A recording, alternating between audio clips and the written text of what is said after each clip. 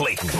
John Clayton. Hey, Mom! I'm done with my segment! This is the Coors Light Cold Hard Facts with John Clayton. Brought to you by Coors Light, made to chill. Time to talk some football with the Professor John Clayton, as we do every day at this time. If you guys have questions for John, text them in, 421-3776. That's 421-ESPN, and we will try to get to some of your questions before we let John go for the day. Hello, John. Hello, guys. Hey, I was watching the replay of this about 15 times. Bruce Arians kind of slapping his player's helmet, the back of his helmet. Mm-hmm. He's getting fined $50,000 for that? Yeah. That seems a bit excessive to me. I know things have changed and, times have changed and, they used to grab you by the face mask and whip you around and all that. Oh, yeah. I mean, I don't know. It just seemed excessive. He didn't go up and wallop him, punch him with a closed fist. He kind of tapped. I mean, they celebrate harder than that. Right. When somebody scores a touchdown, they beat the daylights out of him. I mean, this was kind of nothing. But my guess is, and I don't know this at all for a fact, and maybe I'm wrong on it, but more than likely he's had a couple other finable things involving players and pushes or things like that. And if that's going to be the case, anytime you have a coach that does something like that, the fine is going to increase. Yeah. Did you see it, Dave? What did you? No, you know what? I'm just looking it up right now, but I think it is so minimal. I'm telling you, when a guy scores a touchdown or makes a great play, his coaches and teammates hit him 50 times harder than that. I mean, it was really nothing, in my opinion. Yeah, but also too, I think that what you do is if indeed there is no past with that, which I think there is with Bruce. And again, he's a great coach. He gets along well with his players and all that stuff. But he does have a little bit of a temper. But also, I think so much of this goes to Urban Meyer. I mean, who kicked the kicker? Yeah, so they're being extra sensitive about it. Yeah, and they should be. I mean, you got a players' association, you got a union, and of course, I mean, if all of a sudden, if the boss is slapping his employee, even if it's light, and you got Urban Meyer kicking the kicker, and I know that Dave isn't upset about a kicker getting kicked, but again. Well, I like his comments though, Dave. Yeah. I don't know if you saw these, John, as well. He said he was asked on Monday whether he regretted making physical contact with the player, and his quote, "No, I've seen enough dumb. You can't pull guys off a pile. We just got a big play, great field position, and he's trying to pull a guy off of a pile, and I was trying to knock him off that guy so he didn't get a penalty." Yeah. Well, and I'm not sure when that occurred, but there was also a situation with Carlton Davis where he ripped his helmet off, his own helmet, and they got a fine or a penalty for that. So I thought if we're going to break dumb, yeah, I like that. And if we're going to break it down like a video breakdown, I think the fact that he stumbled forward kind of awkwardly, it looked like he was trying to hit him harder. But yeah, I was been one of those guys that had a coach grab my face mask and whip my head around, and I just always thought like, old man, what are you doing? I'll whoop your tail, man. Yeah. So yeah, I don't know. I like that he sticks with it or whatever. But yeah, 50,000. I think you're right, John. I think it's because of Urban Meyer. I think it's he's the one. I think we can just blame everything on Urban Meyer. We should. And Colin Cowherd. So. Yeah. Throw him in there. Yeah, I haven't seen anything stupid from Colin in the last day or two, other than the one that he said that, he thinks that the Bears' job is attractive because now you can trade Justin Fields. John, every time you rip Colin, there's some guy on Twitter that starts lighting me up about you. I'm like, go tweet John. John's the one that said it. Yeah. John said this today. I can't believe he said this. I was like, well, then tell John. Don't tell me. What do I say that's outrageous and wrong? I don't. He's apparently a Colin Cowherd fan, and the fact that you say he says stupid things or what they take offense to it. It's not stupid. It's stupid. That's the way John says it. Hey, really quick before we get into it. Yeah. John, you should listen to our Mitch Haniger interview, man. If you go back on the podcast and. That guy is an amazing athlete just because of the way he is so thoughtful and, mentally and everything. But, and all that stuff that he went through in that training, did you see that? No, I did not. He did this whole thing where he was hanging and had a bag between his legs and was, doing these different kind of sit-ups and everything. But anyway, they got Sports Star of the Year coming up here. He's one of 7 candidates. The other one, Tyler Lockett, and I'm not sure if you've seen the list of people, but I could see where Mitch Haniger could win. But I'm still waiting for my invite. Oh, you didn't get invited? Well, no. Normally I do when they have it and you're allowed to be there. I'm not sure what is it, virtual or in person this year. I'm not even sure. That I don't know. Yeah. Maybe they're waiting, John. Yeah, it's in May. Let's see, and again, one of the reasons I get invited is because I've won in the Sports Star.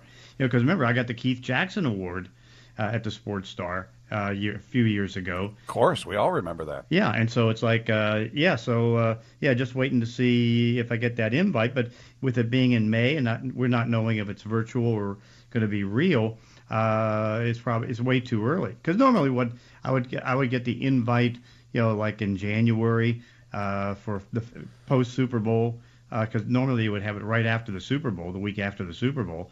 So it's like, but then also you can understand too, they've got the Olympics going on and everything else. So lots of stuff happening. John's acceptance speech was like Ron Burgundy's. You remember the one that was on the, hey, turn the TV back on. I'm not done talking.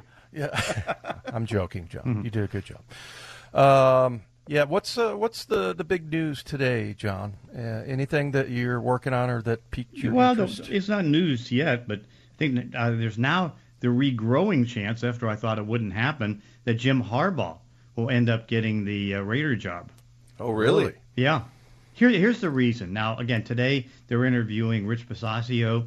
Most people think that that's not going to happen. They've already put in for other coach candidates to come in, so that they're trying to at least comply with the Rooney Rule and everything else. But there was one little small thing. Now, again, I thought the Harbaugh thing was done, when he hired a defensive line coach last week. Well, now, I don't know if you saw it, and the Bears right now are clueless, right? I mean, the Bears have 14 candidates for the GM job. 14. Okay, so one guy pulled his name out, and his name is Ed Dodd. Well, back at about 2000, years ago, when Harbaugh was quarterback coach for the Raiders, Ed Dodd was with the Raiders. And so now you get the idea with Mike Mayock getting fired that maybe what ends up happening is that Harbaugh, gets the job, gets all the money he wants. They get Ed Dodd as the GM. They get Vic Fangio as a defensive coordinator. That puts Gus Bradley in play for the Seahawks. And, that you can see that all that can transpire. But, now there seems to be strong inklings that Jim Harbaugh is going to get the job. Wow. I kind of wish he'd come back to the NFC West. It was a lot of fun when he was there. Yeah, it was. Oh, man, that was great. Sports hated him, but it was fun. Well, and then, sorry, Bob, but does that make then possibly Gus Bradley being in the mix? I just said that. Oh, I'm sorry. I was looking something up. Yeah. So, but, I mean, he's not on their list of people to interview, though. Not yet, no. Because, again, I think they're giving Rich Bisaccia the respect that, he deserves, for getting his interview, and that was today. So now we'll find out. But, no, I think that Jim Harbaugh is definitely back in play. So who would be, let's say Gus Bradley is available. They're speaking with Ed Donatel, speaking with Desai from Chicago. They've got Clint Hurt. Who would be the favorite amongst that group, in your opinion? Well, I think you're seeing three things that could develop if Gus Bradley is going to be available. Certainly, they can go the direction of having Bradley back as a defensive coordinator. Okay, that's definitely the case. The second one is, I did look back and saw that Ed Donatel does have a long history with Pete Carroll. I mean, it goes back to '83 when they coached together at University of Pacific. Then Donatel coached for Pete Carroll when he was with the Jets. He was a defensive, I think, secondary coach. Yes. So there is a history between the two, and that makes a lot of sense, particularly too, knowing that Donatel has that Chicago connection, and that could work with Clint Hurt. But now the third scenario would be, let's say that they don't go Donatel and they decide to go with Clint Hurt. Well, the idea being there is that you get Desai to come over because he's worked with Clint Hurt, and maybe Desai comes over to work with Seattle and Donatel. But I think you can see three scenarios. One, you have Donatel. Two, you have Clint Hurt, and then 3, Gus Bradley if he becomes available. And do you think Clint Hurt is up for other is he considered league-wide a defensive coordinator candidate? Probably not. Yeah. But he's certainly considered, I think, to be, I don't know what you think, but I think he's the best defensive line coach in football. Well, I think he's a really good coach. Whether he's the best, I don't. Yeah, I mean, sure. Where does that come from, John? I mean, because the Seahawks are far from the best defensive line in football. So why would you think he's the best coach? Well, I mean, look at the young guys he's been working on and developing. I mean, has he done a good job with the defensive tackles? Brian Monet, has he done a good job with the with Daryl Carter? I mean, he's done a Daryl Taylor or Daryl Taylor, yeah. But it's like he's done a good job with a lot of these young guys. Yeah. No, I don't disagree. Poona Ford. I mean, do you think Poona Ford got helped by him, Clint Hurt? Yeah, I don't. I'm not saying he's not a good coach. I'm just saying they are far from the best defensive line in the league. So in order for him to be the best defensive line coach, I'm just wondering where your position is on that. So my position is that he was good before this year. They won 12 games with him the year before, and he's just a good coach. And I think right now I still consider him to be the best defensive line coach. Yeah, well, your point about developing players too. Brian Monet, especially, he was an undrafted free agent, wasn't he? Yeah. Look what he got out of Al Woods. Yeah. I mean, it's like, I mean, again, the defense was not good. That's why Ken Norton Jr. lost his job. Yeah. I mean, the problems certainly didn't add up with the defensive line for sacks and things like that. But how much was that because of the secondary? And a lot was because, again, the secondary. The guy who coaches the secondary, he was let go yesterday. And so, no, I think, in the end, I mean, Clint Hurt's good. Yeah, the ball was coming out pretty fast against our defensive backs. And, look, the numbers bear it out. They were second to last the last 2 years in pass yardage allowed. Mm-hmm. So, yeah, that was definitely. But, again, how much of that, certainly is because they gave up too many yards, but how much is that the fact that the offense hardly got any plays? Yeah. I mean, when you're getting 55 plays a game and your possession time's the worst in football, your defense is going to be on the field more, and the more you're on the field on defense, the more yards you're going to give up. Well, yeah, John, but a lot of that was their doing. You and I can go round and round about this one, man, because you can go look at opening drives. They gave up 9.5-minute drives back-to-back weeks. They were as much a part of the problem as the offense. In terms of their time spent on, go look at their drive chart, John. It's right there.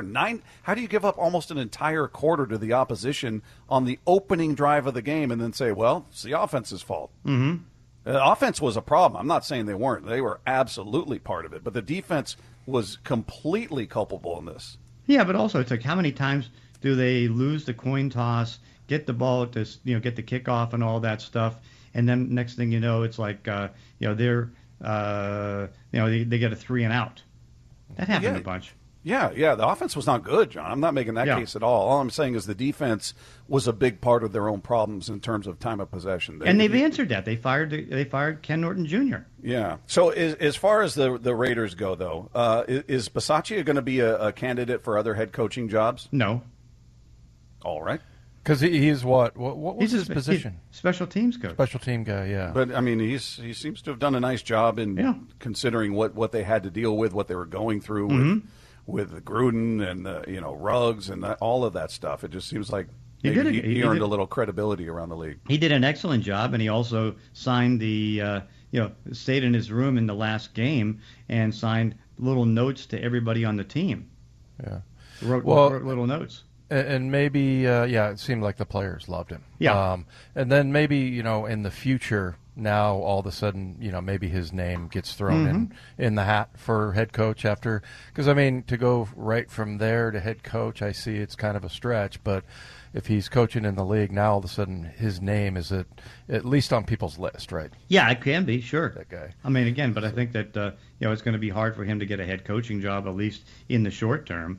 And again, it's like it's getting later in the process right now, and because it's getting later in the process, it becomes more difficult to get something for this year. And so, no, he's not in the mix. Yeah, and I'm kind of coming to the conclusion. I like Bob's idea of bringing in a fresh set of eyes as far as the defensive coordinator goes. But, Ed Donatel could be that guy. The other thing is he had some pretty good numbers in Denver last year. Great numbers. He was top 10 in yards and passing yards, and that's been a struggle for the Seahawks.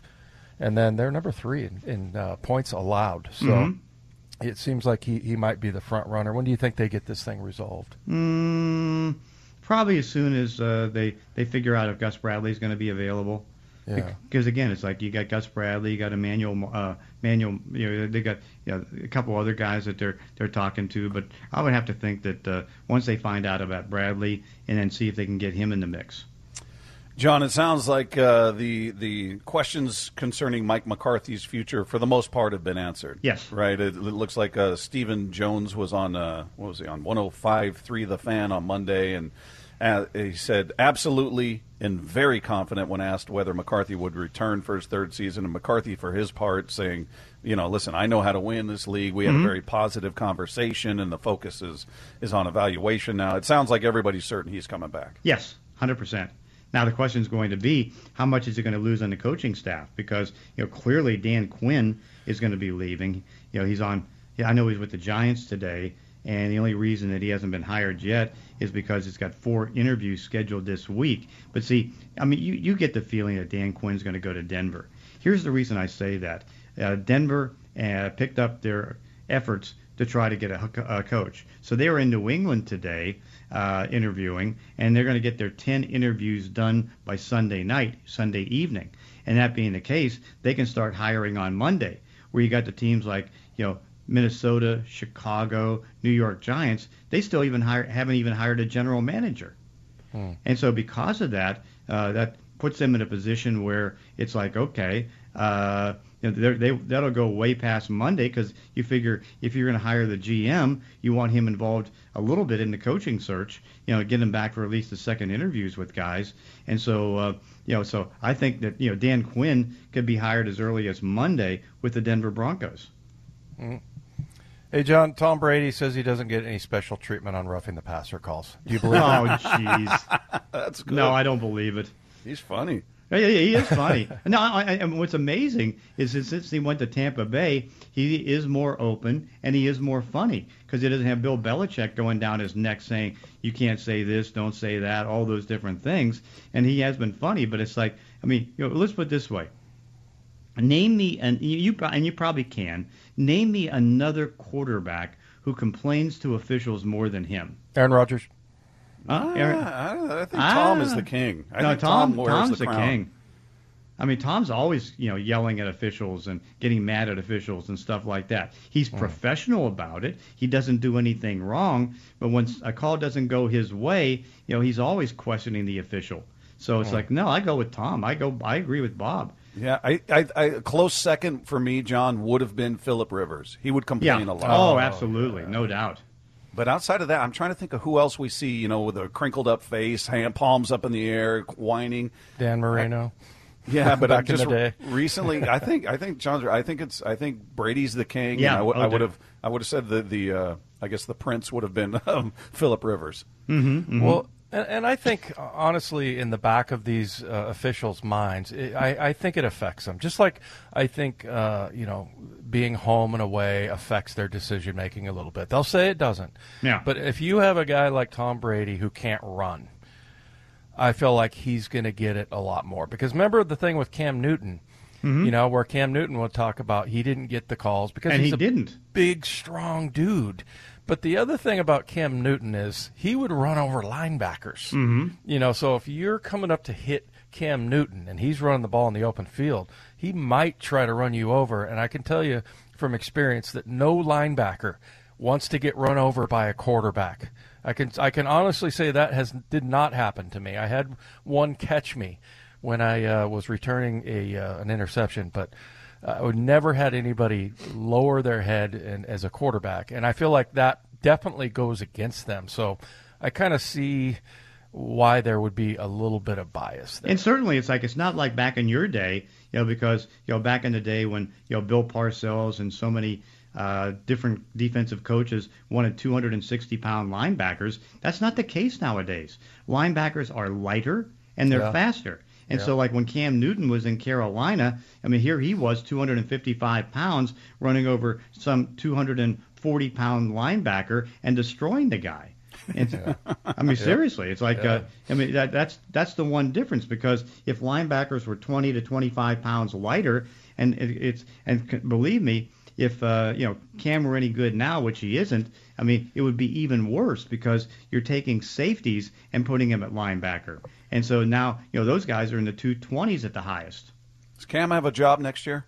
Only as a backup. I don't see him. But you think he'll be on a roster somewhere? I wouldn't doubt it. I mean, I don't think anybody's too excited about bringing him in. But again, I wouldn't rule him out, because we'll see all the quarterbacks who are available and who get jobs. How many times did he throw for 400 yards, Cam Newton? 0? Well, I think we determined in his career or last year. No, we were just talking about the defense last year, John. In 2020, it was not 400; it was 397. Okay. Against the Seahawks defense. But was that his best game of the year? Yeah, that was his last. That was his last really good game. Yeah. Jeez, that tells you something about the defense. All right, John, we appreciate it. We'll talk tomorrow. All right, sounds good. There you go. If you missed any of today's Cold Hard Facts, brought to you by Coors Light, made to chill, download the podcast at 710sports.com. Did you get a look at that video of Bruce Arians, Dave? Yeah, I did. I agree that he did stumble. He was clumsy towards him, but I mean, you see him, coaches come up and just chuck a guy in the chest after a great play, or smack him in the side of the helmet. I mean, so the idea that he was doing damage or anything, I don't know if that's obviously not why they fined him, but I thought it was a massive overreaction, and maybe there was something that we're not privy to that was there in the past. But I do like his sort of defiant, do you regret it? No, I've seen enough dumb. Yeah. Well, I would say this. First of all, that's a really bad look these days, a really bad look. So I think that's part of it, the appearance of it. If they did that to you in your day, you got off light, right? Yeah. But the thing that I would do if I'm that player, I can't remember his name, Adams, I would come out and go, no way, NFL. I'd get on the media, I'd get a camera, whatever, and say, stick up for your coach and just say that's absolutely ridiculous. I barely felt it. He can't whoop my tail. Just joke about it, everything. But make it, because I think most people are thinking, oh, geez, this is a guy, and I agree with John that Urban Meyer screwed it up for everybody. Yeah, he did. By kicking his screwed up the coach's ability to discipline their players physically. All right, coming up, 2 Seahawks newcomers are next on our overachiever, underachiever list. That's coming up next with Wyman and Bob on 710 ESPN Seattle.